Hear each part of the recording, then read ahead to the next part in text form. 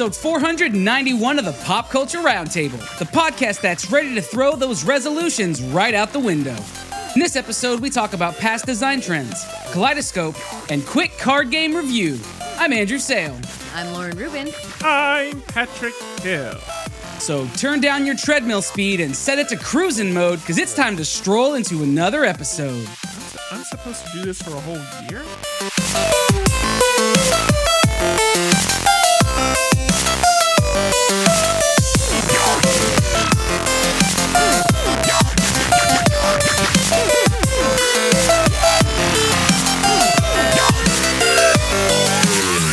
We like to kick off every episode by going around the table, which is where we talk about things that are new, fun, and noteworthy about our weeks. Happy New Year, everybody. We did it. Woo! We made it to 2023. Patrick said it couldn't be done. In your face, Patrick. Do you ever just feel like, man, I can't believe I didn't die this year? Every year, I think Patrick made another year.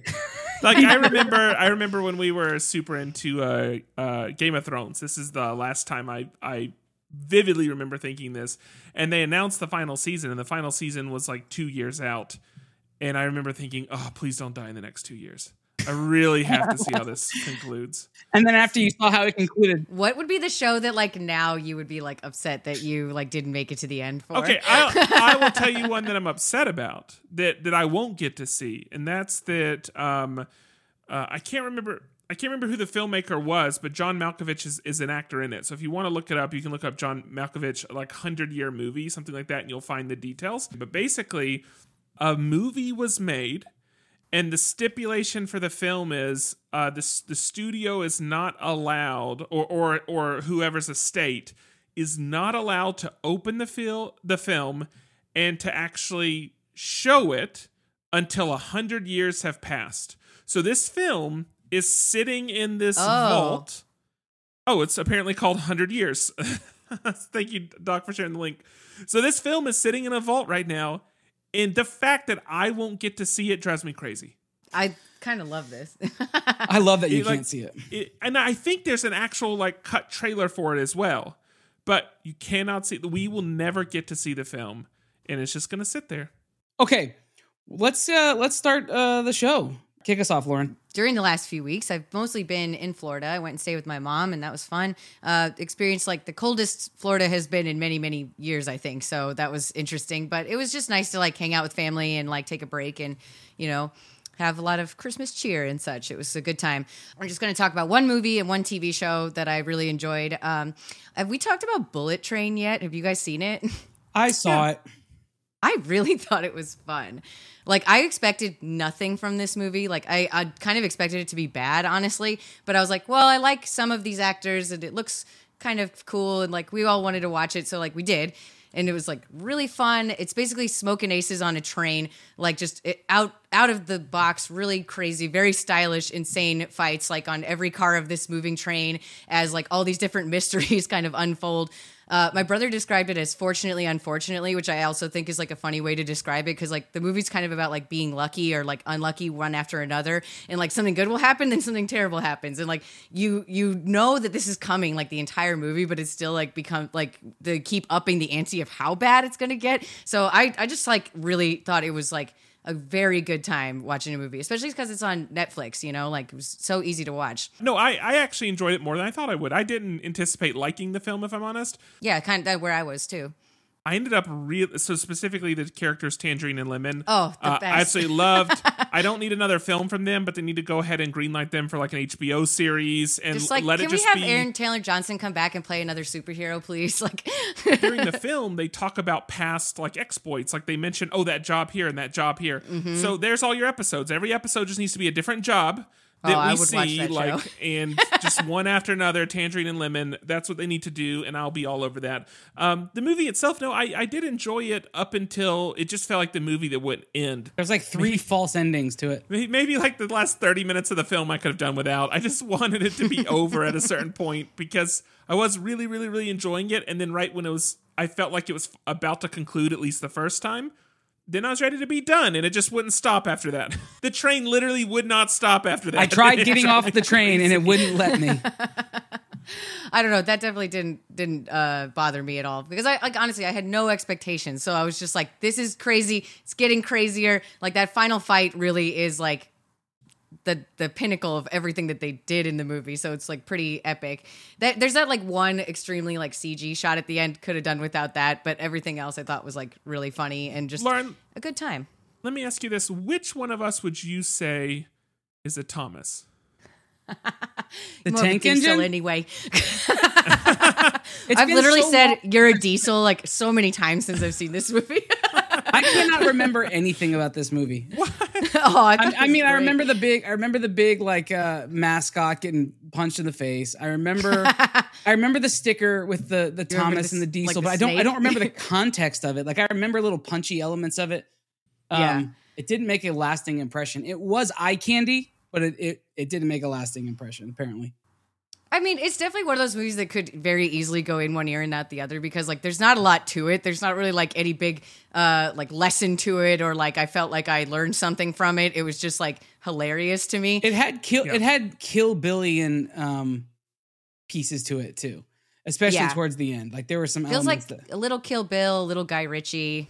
Yeah. Like Smoking Aces is a movie it reminded me the most of, and maybe like a sprinkle of what's the one where they're on the train with Bullet Chris, Train. No, with Chris Evans, Snowpiercer.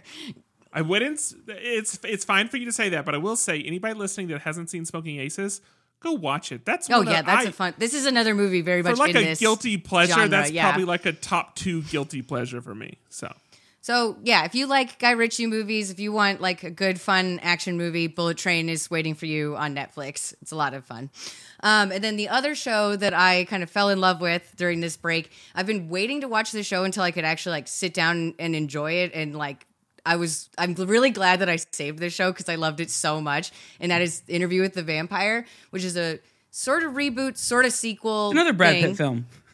I know. I'm on a roll. So like if you've never heard of Interview with the Vampire, like you can still watch this show. It doesn't really rely on you having ever had any prior knowledge of the series. But if you do, there's just some fun Easter eggs. And I would say like that's really it. But I think this is like a really cool way to like reboot this series. I like was a teenage girl and read all of the Anne Rice books way back when. And so like, I don't remember like every detail of the books, but I did like go and reread some like summaries and stuff of some of the later books. Cause I like half remember those, but they're good books and they're a lot of fun. And like the movie really only touches on the first book. The show has already like hinted at things that will go on, like not even just in like the later books, but stuff that's in like her side books because they're doing like a witches show, like based on the like Mayfair witches books that she did. So AMC is kind of going all in on this like Anne Rice universe thing. And like this first season of Interview with the Vampire was freaking great. I really, really love this. So like I said, it's kind of a little bit of a reboot, a little bit of a remake. There is like the Interview with the Vampire has already happened. And this takes place like 40 years after they had that first interview with the interviewer and the vampire getting together again. Talking about it again because they never published the interview and felt like it didn't go right because they got into a fight at the end. And so like they need to like rehash this. And I think that like has made it really, really interesting because it lets you set it in 2022. And so they have talked about COVID and like how vampires deal with that, which isn't as funny as my brother's movie, but it's still very interesting. They have like, I think they care at all. Yeah, there's don't some, spoil it. Don't spoil it. It's But not I a just feel huge like plot it's a point, but it's vampire. interesting. Don't I like live forever as long as I keep drinking blood? Like, what do I care what's in it? Well, it does matter in this universe. Yeah, bet but not. anyway, there's also kind of like, I think, a much more interesting dynamic between the two of them because the interviewer is an older person and not like some young hotshot. It kind of makes their conversation about immortality and existential dread to be like a lot more poignant with like an older person who like is sick and having trouble. And so like I just think it's like super cool how they changed it. And then obviously one of the biggest changes is they changed Louis to a black person who is plays by Brad Pitt in the movie. At first I was like a little nervous because it's like, why did you do this? Because in the book he's like a plantation owner. So I'm like a little nervous by the idea that they did this. But I think they actually made it work even better. They kind of updated the story a bit. So it takes place like a few years later. There's not slavery, but like he is a pimp. And so like there's something where like, you know, he's like still involved in like something not necessarily great when he's a human, you know, like, so you have some like questions about him. And I just think it sets up like a much more interesting, like, questions that you haven't really like had about vampires like in this setting, because it's usually just white people. So I think like it does add some like interesting questions to like the mixture of what they're talking about. Plus, like, they directly talk about like him having to deal with racism like before and after he's a vampire, and like that's super interesting.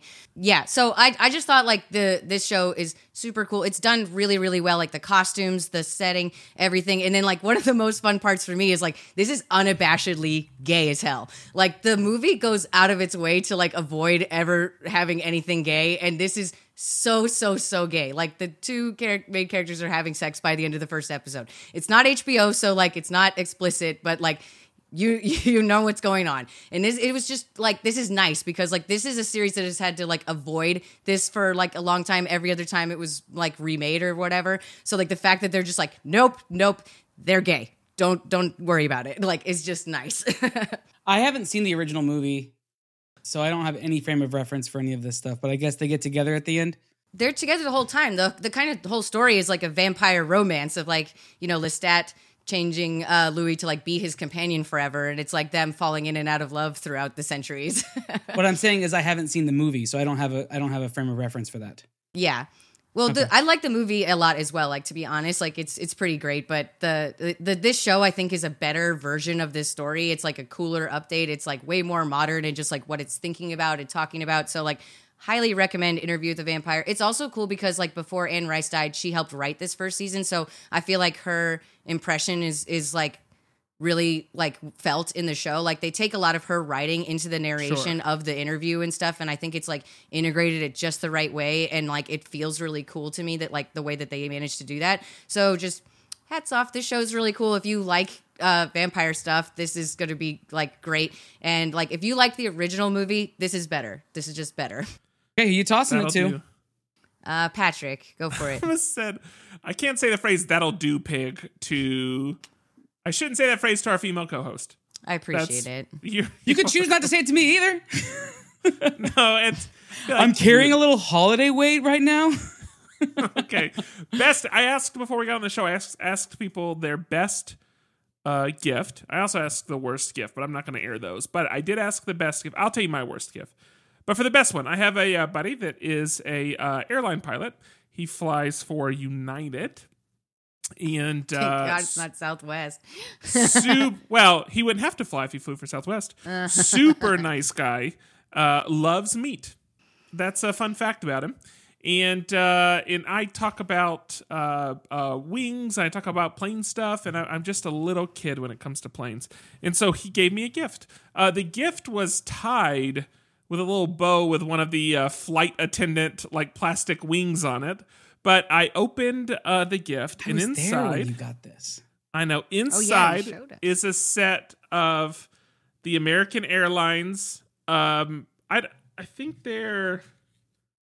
All it says is shirt wings. So I'm just calling them captain's wings. Okay, that's what I'm calling them. But here's the American Airlines captain's wings.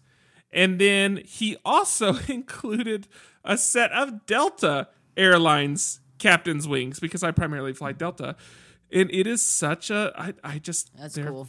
You have been awesome. in pursuit of those the better part of 5 or 6 years? So I went... If y'all don't know this, is it on my board? He has a vision It's board. not. I spent $90 on eBay to buy an older set of Delta's Captain Wings. Mm-hmm. I also have like the wings that. Do you ever wear them? No. In fact, I just realized I don't know where they are. I think That's they're even in worse. that. I think they're buried in that shelf right there. And then I have like Kolb put out that set of wings that he did with the company that did like the tiki mugs and Got stuff. the old aviator's cap on and a skull. Mm-hmm. Which these are about the exact same size as those, by the way, the United wings. So I snatched those up. I've showed you the wings I got recently that were gifted to me from a Vietnam pilot that are the, I'm blanking on the names of those right now, but like Bill. those navigator wings. Well, no, I know Bill's name, but I meant like senior navigators wings, whatever they are. So I have those, and so then to also get these wings, it's awesome. So now this has now set me on a trajectory where I need to get captain's wings for as many airlines as possible. So if you work for an airline that is not Delta or United, send me some wings. Or just tell me where I can buy them. Like, if you have access to purchase them, I'll send you money. I don't mind buying them from the shop. So, like, you buy them from the shop, send you money, and ship them to me. Basically, Great. Patrick is saying, don't wait till next Christmas to give him I want these. it now. If you want to give them to me, I can wait. I can be patient. Oh, okay. Okay. Daniel Batal dropped a video on YouTube about Filmora. For those, it's possible someone in our audience is familiar with it, so I wanted to bring it up. But this is crazy. I just want to pitch this situation to you because it's not unlike some of the situations we hear with software around us. And there's this company called Filmora. Back in early days of Filmora, in like us knowing that it comes out like Filmora 2, Filmora 3, they just now released version 12. Okay, but back in Daniel Batal specifically, I think started using it back in version 6. You could buy a perpetual license. And so this just said, you pay one price, now and forever, you get the product. Now, at some point along the way, they started saying, well, we're not going to give you plugins, but you'll get the core product. And they kept doing that. And they've done that every year. And so he's been upgrading for free every year because he bought a perpetual license way back when they offered one. And as an early supporter, this is a benefit of being an early supporter. For Filmora 12, which just came out, he logged in. He tried to log in to use the software, and he couldn't. It said that he needed to pay money to use it. Nice. He reached out to support, talked to them, and what they said is, here's what they said. They said that your perpetual license allows you to get software updates, but we consider version 12 to be an upgrade, not an update.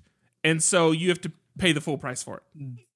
No. And so versions 2, 3, 4, 5, 6 up to 11 were just... like- Yeah, all those were they're fine. Just garbage. And then Yeah. they cited information in their terms of service from Filmora 9, which obviously when he bought his license was back in 6. Right. And then on top of that, he just went on the Wayback Machine and found several instances where it very clearly said in their FAQ that version 12 would fall under perpetual license, and that this license, there's language somewhere else that he found in a previous cached version of the page that says it applies to upgrades, blah, blah, blah. The point is, Filmora just made up this concept, went and updated all these parts of their site to support their claim, and then they're trying to strong arm these long-term users into paying for the service, even though these people would have been early adopters, choosing to show loyalty very early on for the trade-off of having a perpetual discount. Because again, he still has to pay for plugins and things like that. It's not like they're never going to get another dollar from him.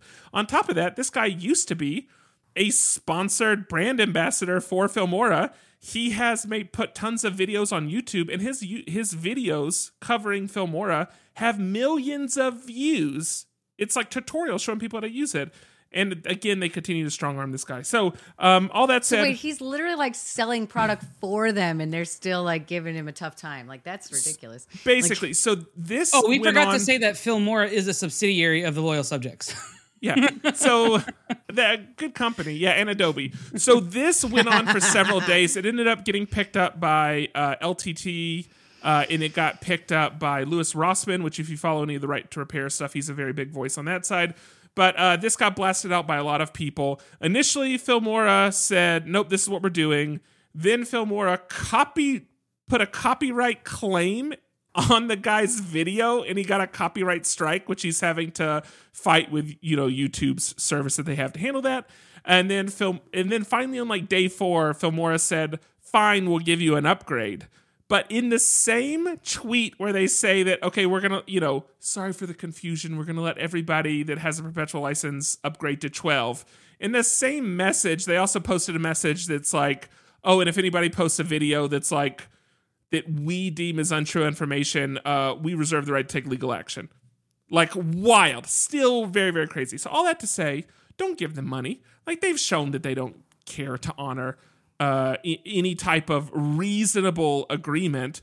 And on that note, don't give anybody money that it shows that they're not willing to offer even a reasonable agreement. The only way that these practices stop is if consumers stop bending over for them. That's just the reality. So if you don't like what Adobe does, stop using Adobe, because if you keep using Adobe, Adobe will keep doing what they do. And that's the same for loyal subjects, and that's the same for, you know, any other person that you could pick out.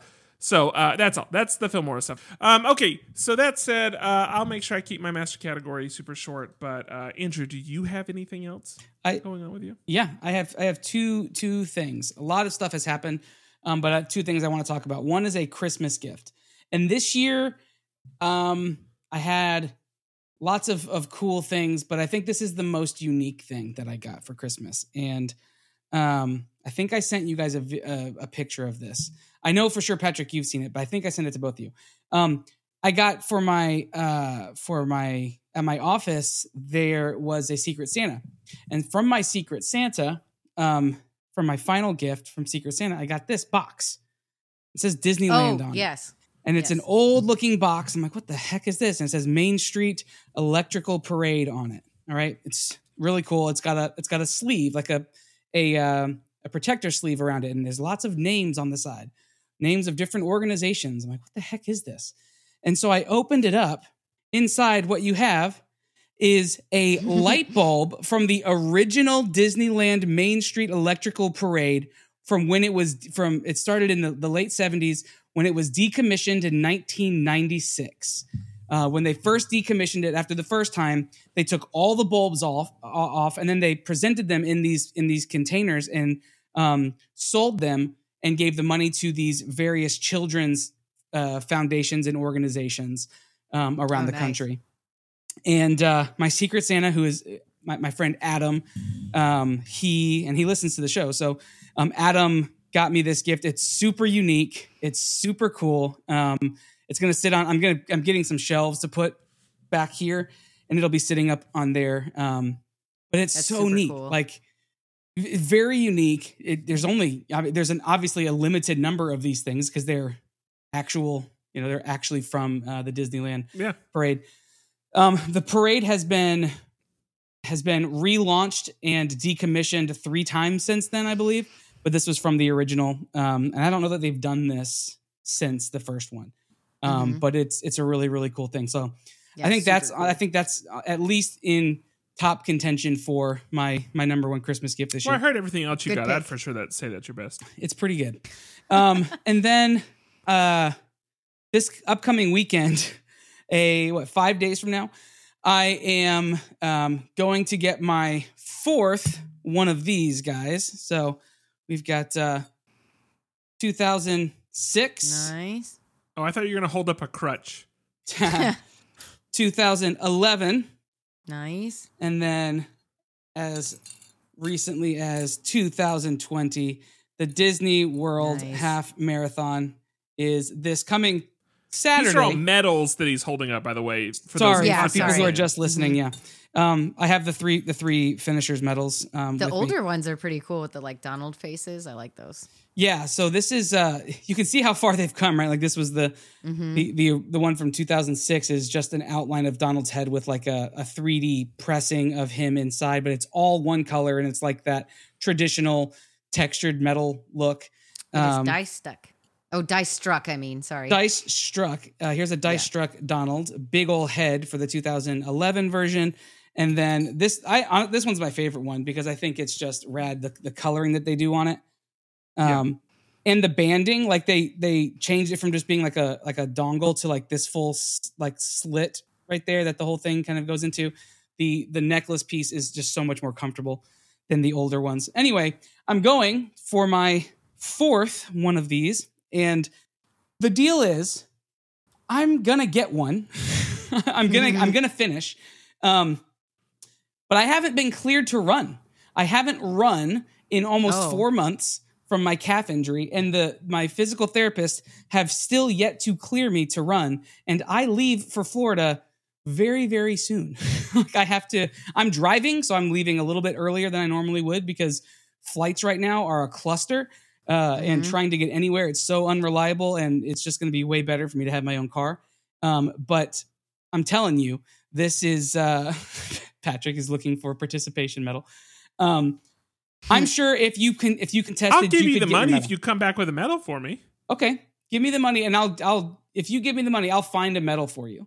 Maybe you come back with a medal, then I'll give you the money. How Okay, expensive that sounds is good. this? The race was like $200. $225. Yeah, for the race. So I'll be walking most of it, power walking and running as much of it as I physically can. I tried doing 5 miles today. I ran a half mile of those 5 miles, and my time was just above where it needs to be in order to stay in front of the slag wagon. But I think once the adrenaline kicks in and everything, I think it's going to happen. I'm speaking it into existence. But yeah, I'm excited about that. I'm excited for that to be done and to come back next week with some new hardware. The theme this year is 90s. So all the medals have like 90s theme, like the bright pastel colors and like the squiggly lines. Like it's what I hate the look of it, but it's what is on trend right now, which Lauren is a perfect segue into what you're going to be talking about in a little bit. But, I am excited for that to be done because when we're finished with that, there's a brand new cookie at Gideon's that's got like toffee and like cookie butter in it. And I could not be more thrilled than to pick up one of those things. So that'll be my celebratory. What if I just cookie. get one of those instead of a medal? Is it less than $200? Depends on if you No. get more than 5. it's not a ton You less. gotta pay Andrew's like delivery fee at this point. It's not a ton less. Let's just say because I'm driving, I can bring more back with me, but that'll offset the cost of not flying. That's true. That's what that looks like. All right, that's going to be it for our Around the Table. Up next, let's talk about some master categories. Every week, we get to talk about the dice we rolled several weeks prior, and then we choose whether or not we want to listen to those dice, and we pick our categories. And then we pick our topics based on those made-up categories. At least that's how it's going to work this week, because it's been a few weeks. And just being flat honest with everybody, I prepared for something that wasn't my category. Yeah, And so speak for yourself. we're It was changing up at the one rules. point your category. At one point, To be at fair. one point, I did have it. I rolled it 3 different times. But that's what we're gonna do. We're gonna talk about our master categories to kick off the new year. Lauren, what do you got? All right. So I am going to talk about like design trends that have kind of gone away in the last few years. Like, because we have a new year, you know, what are we just not seeing anymore? You know, like what have we moved on from? And to be clear, I don't want to say that I think any of these are bad. It's just things that like used to be absolutely everywhere and like now just you don't see it very much anymore. And it's Can not we to- say if we think they're bad? I mean, yeah. You Yeah. can give me your opinions. And if you guys think of other ones, feel free to chime in. And I'm not going to say these like have completely disappeared off the face of the earth. I know that they still exist, but I just see them far, far less than I used to in like the, 10 years ago.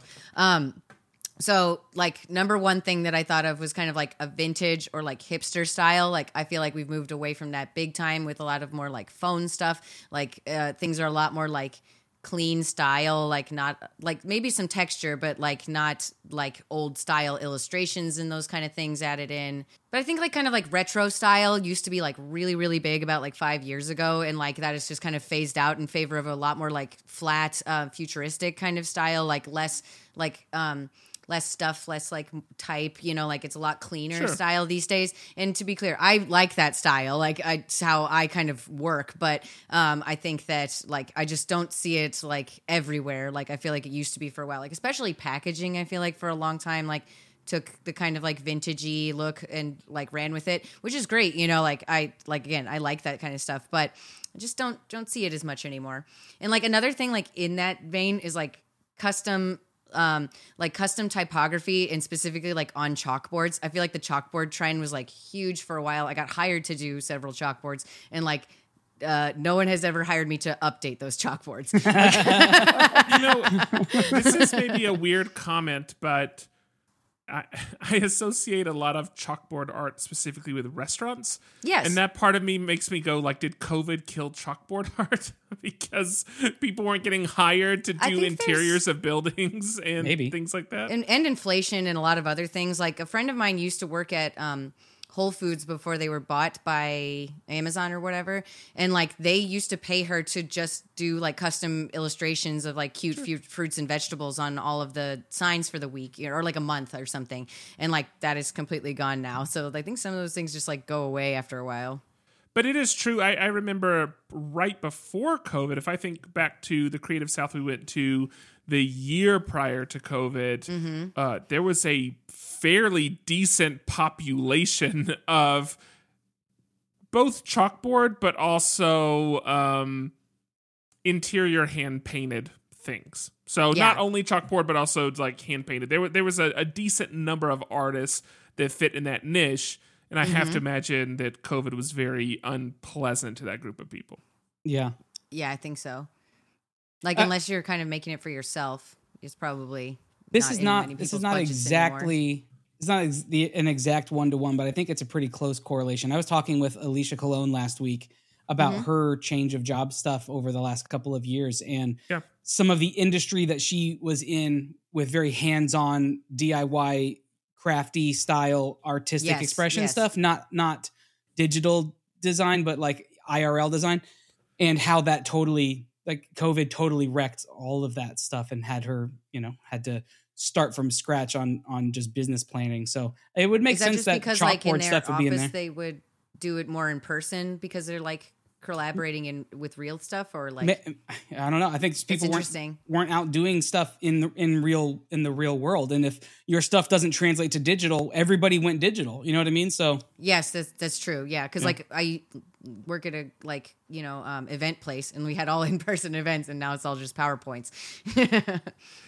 So to go back to you kind of said a couple of points in your first thing. You were talking about retro design.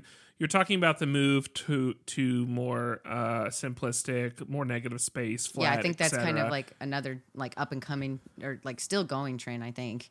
But thinking in terms of, now this has been a long pendulum swing, but if we look at how branding has evolved, especially over the past 30 years, it's constantly like stripping out a couple more elements, stripping out a couple more elements, stripping out a couple more elements. And so the brands that we know very well now, but of course brands that are coming up tend to rely on or look to what is popular. Right. Very minimal, not just in the number of strokes, but in the amount of space that like marks take up. And do you think, or have you seen with the work that you do, that businesses are starting to push back on that and want more distinctive or bigger, or like wanting to do larger marks? Or is it still the trend of strip more away? I mean, we're about to be at the place where we just do initials and that's it. Yeah, I mean, for a lot of the work that like I've been doing for like corporate clients and stuff, minimalism is by far like still the big trend, especially with like PowerPoint stuff. Like, because like I think people have finally realized that if you put too much stuff on it, it's really cluttered and hard to read while you're also talking, like, because most people are giving presentations, not just like handing it off to somebody. And so like it's just kind of a different vibe. But however, I feel like the number one complaint you will get from every client ever is like, oh, there's too much negative space. Like, so they'll find something to put in there, but it'll just be like a giant picture and then all your tiny type on the side.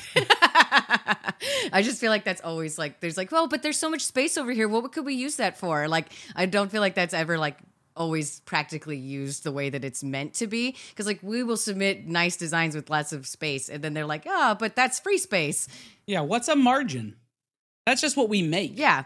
That's the money we make. It has nothing to do with these slides. Yeah.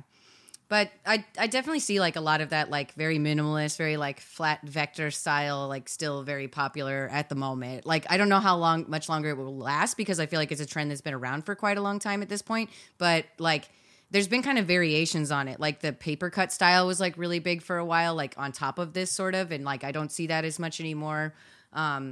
Or like more treatments and like textures on the illustrations, but like I think that's just what time will tell. That's what's fun. See what comes out next. I feel like people were at home ready to get crafty. I feel like if there was a way to channel this into something a 30-year-old woman sitting in her living room could do for her and her friends, that would have been massive during COVID. So going back to Alicia, that is what she pivoted to. She did these SVGs. Well, she did these kits where she would print out and cut all the paper stuff and people could assemble their own things and they could buy those kits. But the production of that it was just too much. She now has an SVG kit that you can buy the rights to, and then all of not all of these, but a lot of these crafty people have like Cricut cutters, and they have silhouettes, and they have these things that can run SVG files, and people can cut their own and make their own crafts at home. So that was the way she pivoted. So I feel like maybe this is just me, but like I feel like a lot of projects I've worked on lately have had their budgets cut, and so like they're not like they don't have enough money to like pay for more elaborate illustrations, you know.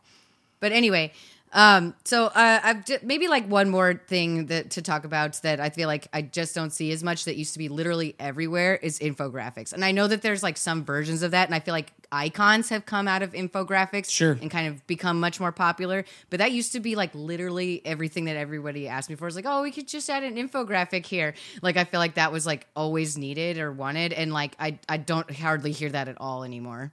Yeah, I was approached with where I work what was it, a couple weeks ago about the idea of doing that, and it was just like there wasn't a big draw for it. And it was like I remember 3 years ago, and all anybody ever wanted was some sort of infograph. Like a multi-page infograph or a multi-page. Yeah, really elaborate. And I remember doing those. I mean, spending weeks working on those. And now this few weeks ago, at the end of last year, it was like doing the year in review. It was like, I don't think we really need anything for that. Like, okay, just a very different perspective than where it used to be. I'm kind of glad that one's gone away though. They're hard to make. But they make you a better designer, because like figuring out the lowest because I have made, I think at this point I've made probably, I don't know, probably close to 500 icons in my design life, right? And you get decently good at creating icons and distilling things down to the lowest common denominator when you have to do them in iconography. And so I actually think that part of it is fun. It's just putting it all together that I find even harder. Yeah, like finding the cohesive flow for all of them. Yeah, and you got to fill those margins. But it is a great design challenge to make like a really readable, cohesive, well thought out infographic. Design challenge for yourself if you want, something to try this year. And then I just thought, like, I'd mention like a couple trends that I feel like are coming up, that I'm seeing a lot. Okay.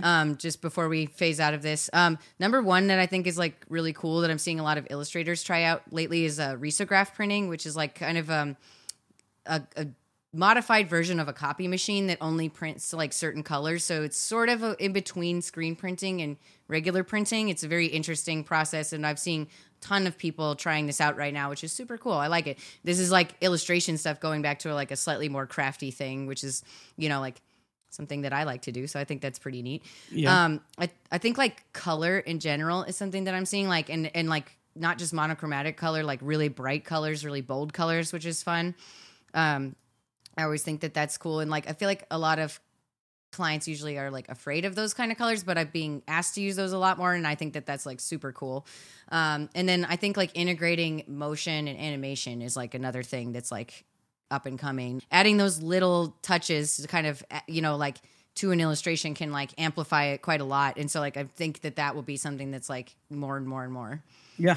I remember this time last year, you Patrick, were bringing up the idea of leaving behind some skeuomorphism for more whatever this thing is. But I feel like we are trending back towards some skeuomorphism. I would love it. I honestly would love for that to become the norm again. Side note.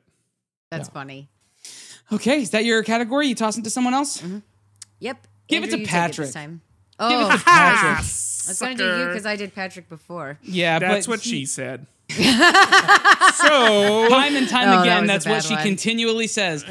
I'm going to hide now. I'm done. All right, I have TV, so I'm talking about Kaleidoscope.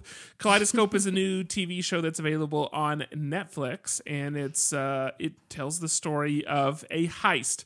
I need to be clear before I continue. I've only seen one episode of this, but here's what makes Kaleidoscope very interesting. Each episode of Kaleidoscope is named after a color. I believe there's 8 in total. This show is set that as long as you watch the white episode as the finale. Oh, I heard about this. Every other episode can be watched in whatever order you want to watch it. And you're encouraged to watch it in different orders because it's going to change your experience. It's going to change the items that you feel are foreshadowing. It's going to change the way you perceive important events or which events you hook onto. It's going to change your perception of the whatever happens in season. I haven't got to episode 8, obviously. I'm barely there. It's going to change your perception of the big events there. It's going to change your point of view of those big events. So you're encouraged to watch these in basically a random order. And as long as you watch White last, you will get a cohesive experience. It sounds pretty cool. That's so... I can tell you hate it. To me, me? Yes, I can tell by your face. I don't like your attitude, Lauren. I made a vow. Just stating facts. I made a vow to not say anything negative in 2023, and you're gonna make me. Okay, well, you did. You gave a negative leaning expression that I'm picking up on. So this is just my face. That being said, I hate this. It makes me feel like you're going to be watching the same scenes. There's other movies that have done this, where The Last Duel, where you see 3 people's perspective of the same event, and some were pretty different than the other people's, but it is all the same party. But to be clear, that's not what happens here. So here, it is a full-on chronological story. And, well, it's chronological if you watch it in the right order. But when you take out episodes, you literally change the chronology. So it's not like all the episodes are there's 6 people and 6 episodes and 6 points of view. It's not that. You're still following largely the same people along this same arc. Okay. But you are rearranging the arc. Okay, that's interesting. It seems too good to be true. That's what it feels I'm like. really curious that about feels it. too good to be true. It feels like if you told me that you could solve an escape room by that there's 6 main puzzles in an escape room, and that it didn't matter what order you solved the puzzles in, as long as you solved them and then you could get out, I would call bullshit on that. Because even in an escape room, there's a path through which you have to go to get there. So you saying that this is the case, I love the idea. I'm very, very skeptical that this actually could function like a plug and play, choose your own adventure style, and you still get to the end, and it still makes sense. I'm very skeptical. Do you know how many paths to the end there are? In life? So with the 7 episodes, assuming that you do what they asked and watch White last, 5,040 possible ways to watch this show. Can't watch that much TV unless it's Schitt's Creek, in which case I'm in. I think it's pretty interesting, especially because I'm someone who loves talking about TV with people, where you would literally be getting different clues, from your friends if you talk to them because you're watching it in a different order on a different account. I think that's kind of interesting. Well, or maybe that's horrifying because it's impossible to not spoil it for someone. So we did. So actually, someone has Vulture posted a couple ways to watch the show, and it's not very in depth. They basically say you can watch it forward or backward, or here's a random order. So it's not very helpful. But if you watch it backward, does it say chronologically? You are Satan's? Oh, okay. So what's interesting is the White episode is not even chronologically the last episode. It's actually technically the next to last episode if you were to watch it perfectly that way. But that said, Vulture posted a list of these are the episodes in order. And so we started with, okay, this is the oldest one, so we'll start here. Boo, you didn't actually do it the random way. You proposed this cool experiment and then you just threw it out the window. I didn't propose it. The people that made the show proposed it. Wait a minute. This is I feel one of the that possible would be half the combinations. fun of watching the shows to try this. Wait a minute. Wait. Patrick has only watched 1 episode. He can still watch this however true. he wants. Yeah, that's true. Why are I we can acting still like this? shake my hat. I think you should, because I feel like that's this is the only show that exists like that. Why not give it a try this weird way? I think that's kind of neat. Or at least if you're going to watch it one way through, at least commit to watching it another way through immediately after or something. Yeah, I get. Yeah, what I mean, maybe you won't feel like you need to at the end. I don't know what it's about. Even I've just heard this kind of It's proposal. a heist. I think I said that. Yeah, It's, okay, the you whole did say thing that. Sorry. is just covering a heist. Yeah. And the So I one of guess the you'll know the leads- outcome because the white episode is the final episode. So you'll know the outcome. Yes, Yeah. I believe that the white episode is the meat of the heist. I don't know that that's true because I haven't seen it yet, but I think that that's what it is. Super but interesting. you will love to know that the actor that played Gus Fring. Gus Fring. Fring. It's like the only thing I knew about this show. I was going to say Only it wrong. Gus that I know. Yeah. He is one of the main characters in this show. So I love him. he's- Yeah. Oh, he's fantastic. amazing. You know, I loved him in Breaking Bad, and yet I haven't seen very much other things with him that he wasn't frankly Mandalorian? beyond like a cameo. Better Call Saul. Okay, yes, okay. He played the same. He played the same character in Better Call Saul. Yeah, but that Still counts. said, even in just this one episode, I've actually really enjoyed him. So, still killing it. What if he does a buddy comedy? I actually would love to see that because like I had it like watching him on TV, he always plays a bad guy and he's very scary and very good at being a bad guy.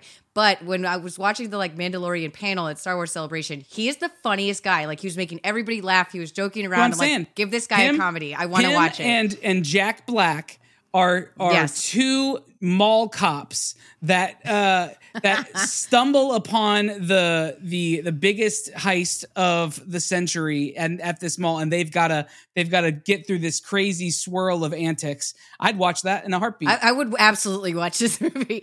I like the two of them enough that like pretty much no matter what the premise was, I would check this movie out. So, yes, Kaleidoscope on Netflix. It's a heist show. So But we far, made it's- up our own. Maybe that's one of the It's directions. called The Telescope. you do make up your own. And so far, first episode, very good, very intense. Intense enough that we finished it, and my wife was immediately like, I can't watch another. I want to talk to you guys about a couple things. My category is going to be games, and specifically quick play card games. I've got some games that I got over the break, specifically for the holidays, that I just want to talk about really quickly. 3 of them, to be exact. One of them is a game that Becca got me for my birthday. It's called Ransom Notes. You can get this game at Target, I believe. Actually, I think you can get all of these games at Target, so they're easily accessible. Oh, games. great. Ransom Notes is a game where somebody pulls up, it's a lot like Apples to Apples, somebody pulls up a prompt, and this says, for instance, on the back, it says, ask a child in the airplane seat behind you to stop kicking. Everybody has a pile of words that are cut out, just individual words that are cut out to look like they're from like an old typewriter or whatever. And the goal is they're all magnetic. You have a little board and you've got 90 seconds to compile a sentence with a few words, or you're trying to convey an idea with to get this across, but you're only allowed to use the words that are sitting in front of you. And there's like a pile that I think you can get up to like 75 words or whatever, because there's a bunch of them. But like for the example here is ask a child in an airplane seat behind you to stop kicking. The example on here says, young man, why foot enemy? I suffer. So like the idea is to convey these things. And then you spin the box. On the inside of the box, there's a thing that says who is responsible for picking. And then whoever it points at, it's like spin the bottle essentially. Whoever it points at, that person is responsible for picking the one that's either the most fun, the most clever, the most accurate, whatever it is, like Apples to Apples, any of these other games, the Game of Things, like those kind of games where it is ultimately subjective. Because there were times where when we were playing, Gabe should have won, but Becca was like, well, I don't want to give it to you because then you'll win. And so she gave it to someone else. So it is subjective. I mean, technically, like, I don't know, it's kind of odd. Like, I think you could have table rules to like prevent that to some degree. You could. But this is a rare game where you can actually choose your own answer, and the table has to agree with you that yes, that is indeed the best answer. Most games preclude you from being able to do that. So you really they set it up in such a way that everybody gets to play. Nobody's just throwing out crappy ones because they're not going to get picked, or they're responsible for picking or whatever. Like everyone really has an opportunity to win. It's a very fast paced moving game. First person to like 5 cards or whatever. Like if you win that round, you get the prompt card. First person to collect 4 or 5 cards wins. Very fun. It is like a teenage and up game. We played with Cooper. I would argue he's just on the cusp. He's a little bit more mature for his age. He's 12. He'll be 13 in a month. Teenagers, I think, and up, little kids. Some of it, if they're real little, it'll go over their head. But there are some PG-13 and up words on here for sure. So that's that game. This other game is called Cover Your Assets. Cover Your Assets, and this is a straight up card game. It's a set and a set making card game where you're trying to gain sets of cards that are worth the most amount of money. And there's various rules that allow you to steal cards from other people. But essentially, here's a couple of examples. Like this right here is a mattress with cash stuffed underneath it. You have to get at least 2 of those to be able to play it. This one's worth $10,000. When you get 2 of them, it's 20. And as you stack them, there are ways to stack them. As you stack them, it just keeps going up incrementally. The first person to become a millionaire wins the game. You play in rounds until the person becomes a millionaire at the end of the game. Fun thing about this game, first of all, it's super quick to play, very easy to learn. It's 2 to 6 players. It can be a bit of a party game, family style party game, but it's by this company I had never heard of before, and it's called Grandpa Beck's Games. And their logo is pretty cool. It's got this like bowler hat. Where is it? There we go. It's got this bowler hat, and it's a cool, straightforward, classy looking logo. And Grandpa Beck is an actual guy. And I know that because on the inside of the card, there's a thank you note from Grandpa Beck talking about how purchasing this is all of his games are designed to be played with his family, and they're all designed to be played around families. And then on the back of this thank you card, Grandma Beck's recipes, right there, she has a recipe for gold standard cheese dip. Oh, cute! How adorable is this thing? That's so cute. So I feel like was that that a Kickstarter game, or how was that game made? I don't know. I don't know the history of this game. I got this I got this actually for Becca to celebrate her new promotion because she's going to be the first one to be a millionaire. That's what I'm hoping. I just imagine. Please save us all. I just imagine that was his way of like getting his wife on board with actually producing the game. Maybe, yeah. Like, I'll let you put your recipe in it. Here's what his little guarantee on the back of the box is. It's got a little illustration of him, and here's what it says. We create games around our family table so that you can create lifelong memories around yours. Yeah. Like, upgrades are free. Updates cost money. Is that in there? Yeah. So Cover Your Assets. It was only like a $10 or $15 game. It's really, really, really nice. I think we even had it in as a stocking stuffer. Maybe not, but it's like it's great and it's fun. It's easy to play, and it's just great. So, if for no other reason, support Grandma and Grandpa Beck because they seem like there's some cool peeps. Unless they're dead now. I don't know when this game came out. They could be dead. Anyway, support. No, they're immortal. Support the family. I don't know. The Beck family. All right, the final game that I want to show you guys is, I think it's my favorite of all of them, and I got this for Cooper for Christmas, and I mainly got it for the illustration, but the gameplay is actually super fun. This game is by the Unstable Games. The game that they originally were known for is Unstable Unicorns. They've made Here to Slay. They have made lots of games that we've talked about here on the show. This is one of their newer ones. It's called Happy Little Dinosaurs. Smile. It's so almost over. And the whole point of this game is to avoid disaster, to avoid being killed by meteors. And there are 3 different types of disasters you're trying to avoid. It's a 2 to 4 player game to start with. The character that I played with is Nervous Rex.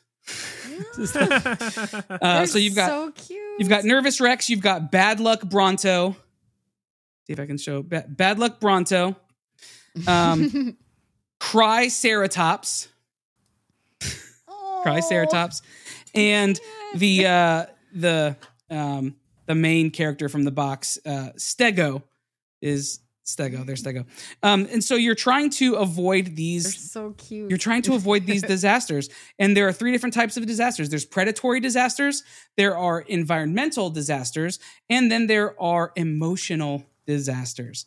So I'm going to show you an example of each of these just for kicks and giggles. The illustrations are very, very funny and very cute. Emotional disasters. So these are the 3 different kinds of disasters, and they vary with what they say. But like this one is a predatory disaster. Stomped. You're crushed by a mega dino, and your herd awkwardly walks away. That's one of the cards.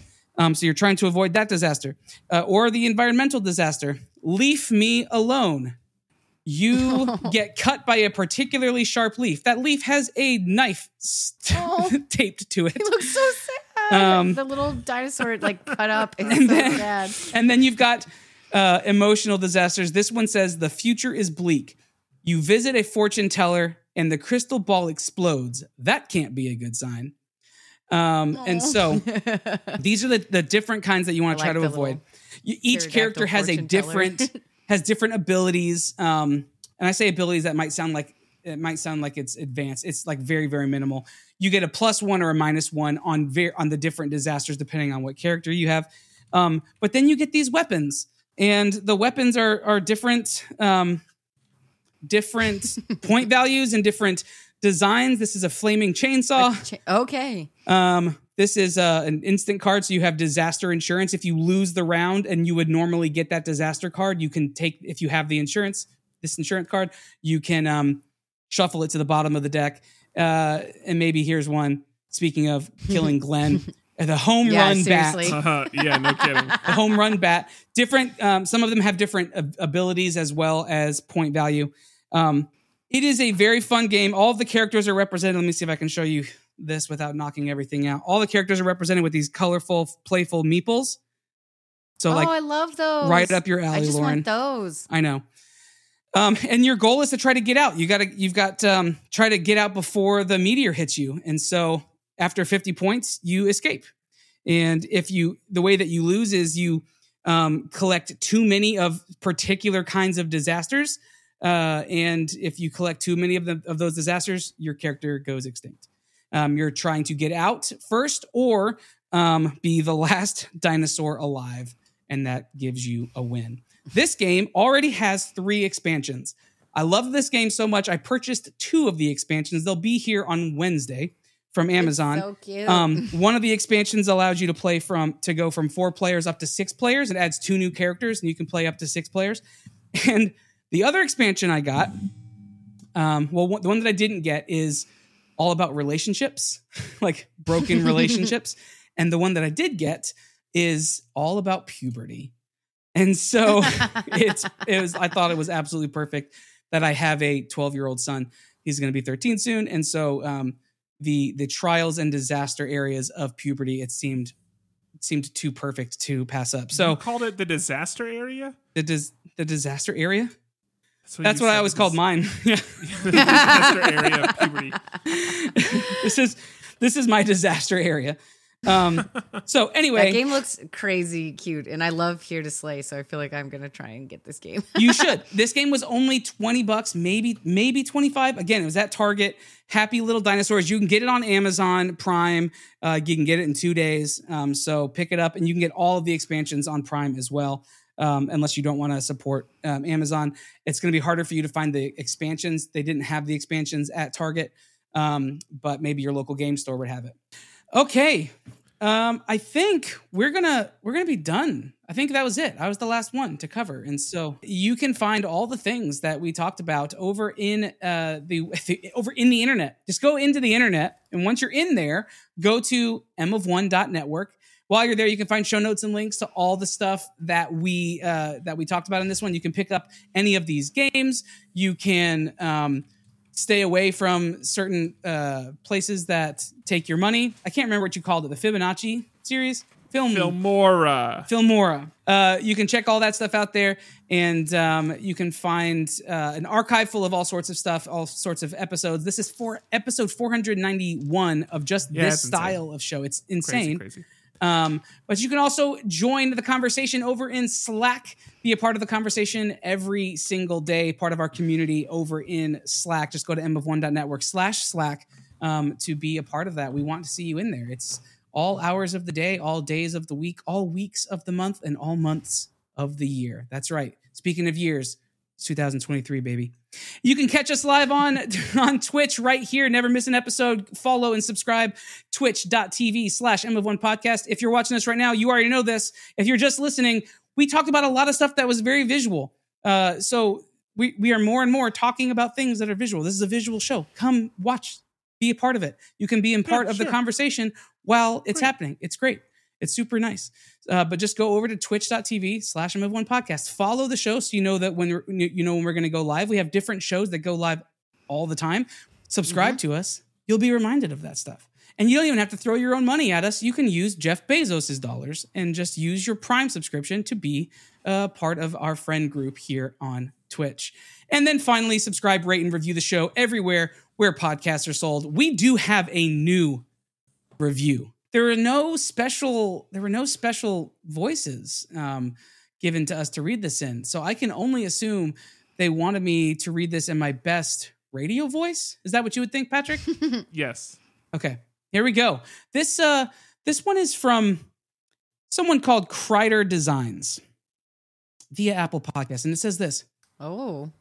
An excellent podcast for the pop culture enthusiast. 5 stars. Whether they're talking about design trends, dissecting the latest blockbuster, or arguing over pop culture, each show is informative, humorous, and joyful. Lauren, Patrick, and Andrew are delightfully charming and have a great dynamic that provides for a great hangout-style podcast with just enough structure to keep things on the rails. Sometimes. Topics change weekly, so the show doesn't get stale. Give it a listen. What are you waiting for? There you go. That was good. That was great. I'm gonna give myself a round of applause.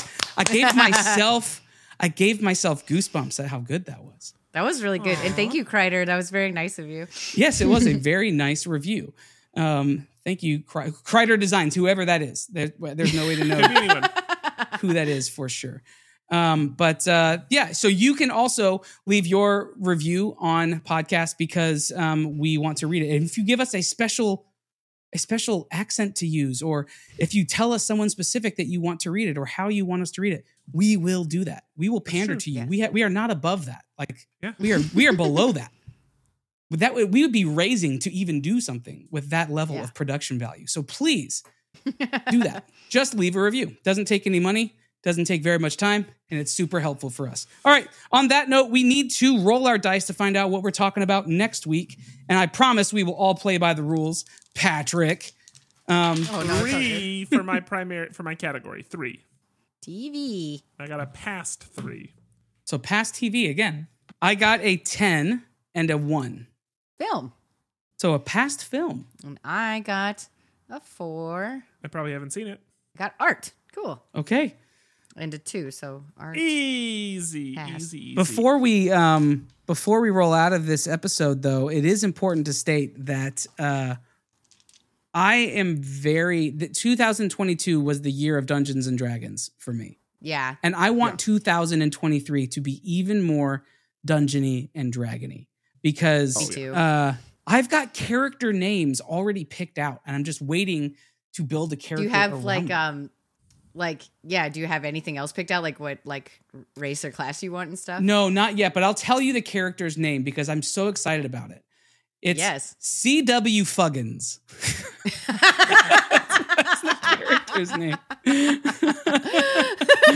How do you come up with your D&D names, Andrew? I'll tell you. Becca came up with that one with me. I think I said Fuggins I love the name Fuggins, Fuggins, and I said I need a first name. She said CW. Like CW Fuggins. Like that fits really well. I do like that a lot. We do need to bring back the Dungeons and Designers crew. I agree with you, Will, in the chat. It's time. Like my dice are getting rusty. They need to be oiled. I'll play. But on that note, we are going to call this episode done. We look forward to checking out. I'm done. I don't know. I panicked. Adios. Yeah. We're going to get out of this episode. I'm Andrew. I'm Lauren. I'm Patrick. Peace out. Adios. Bye-bye.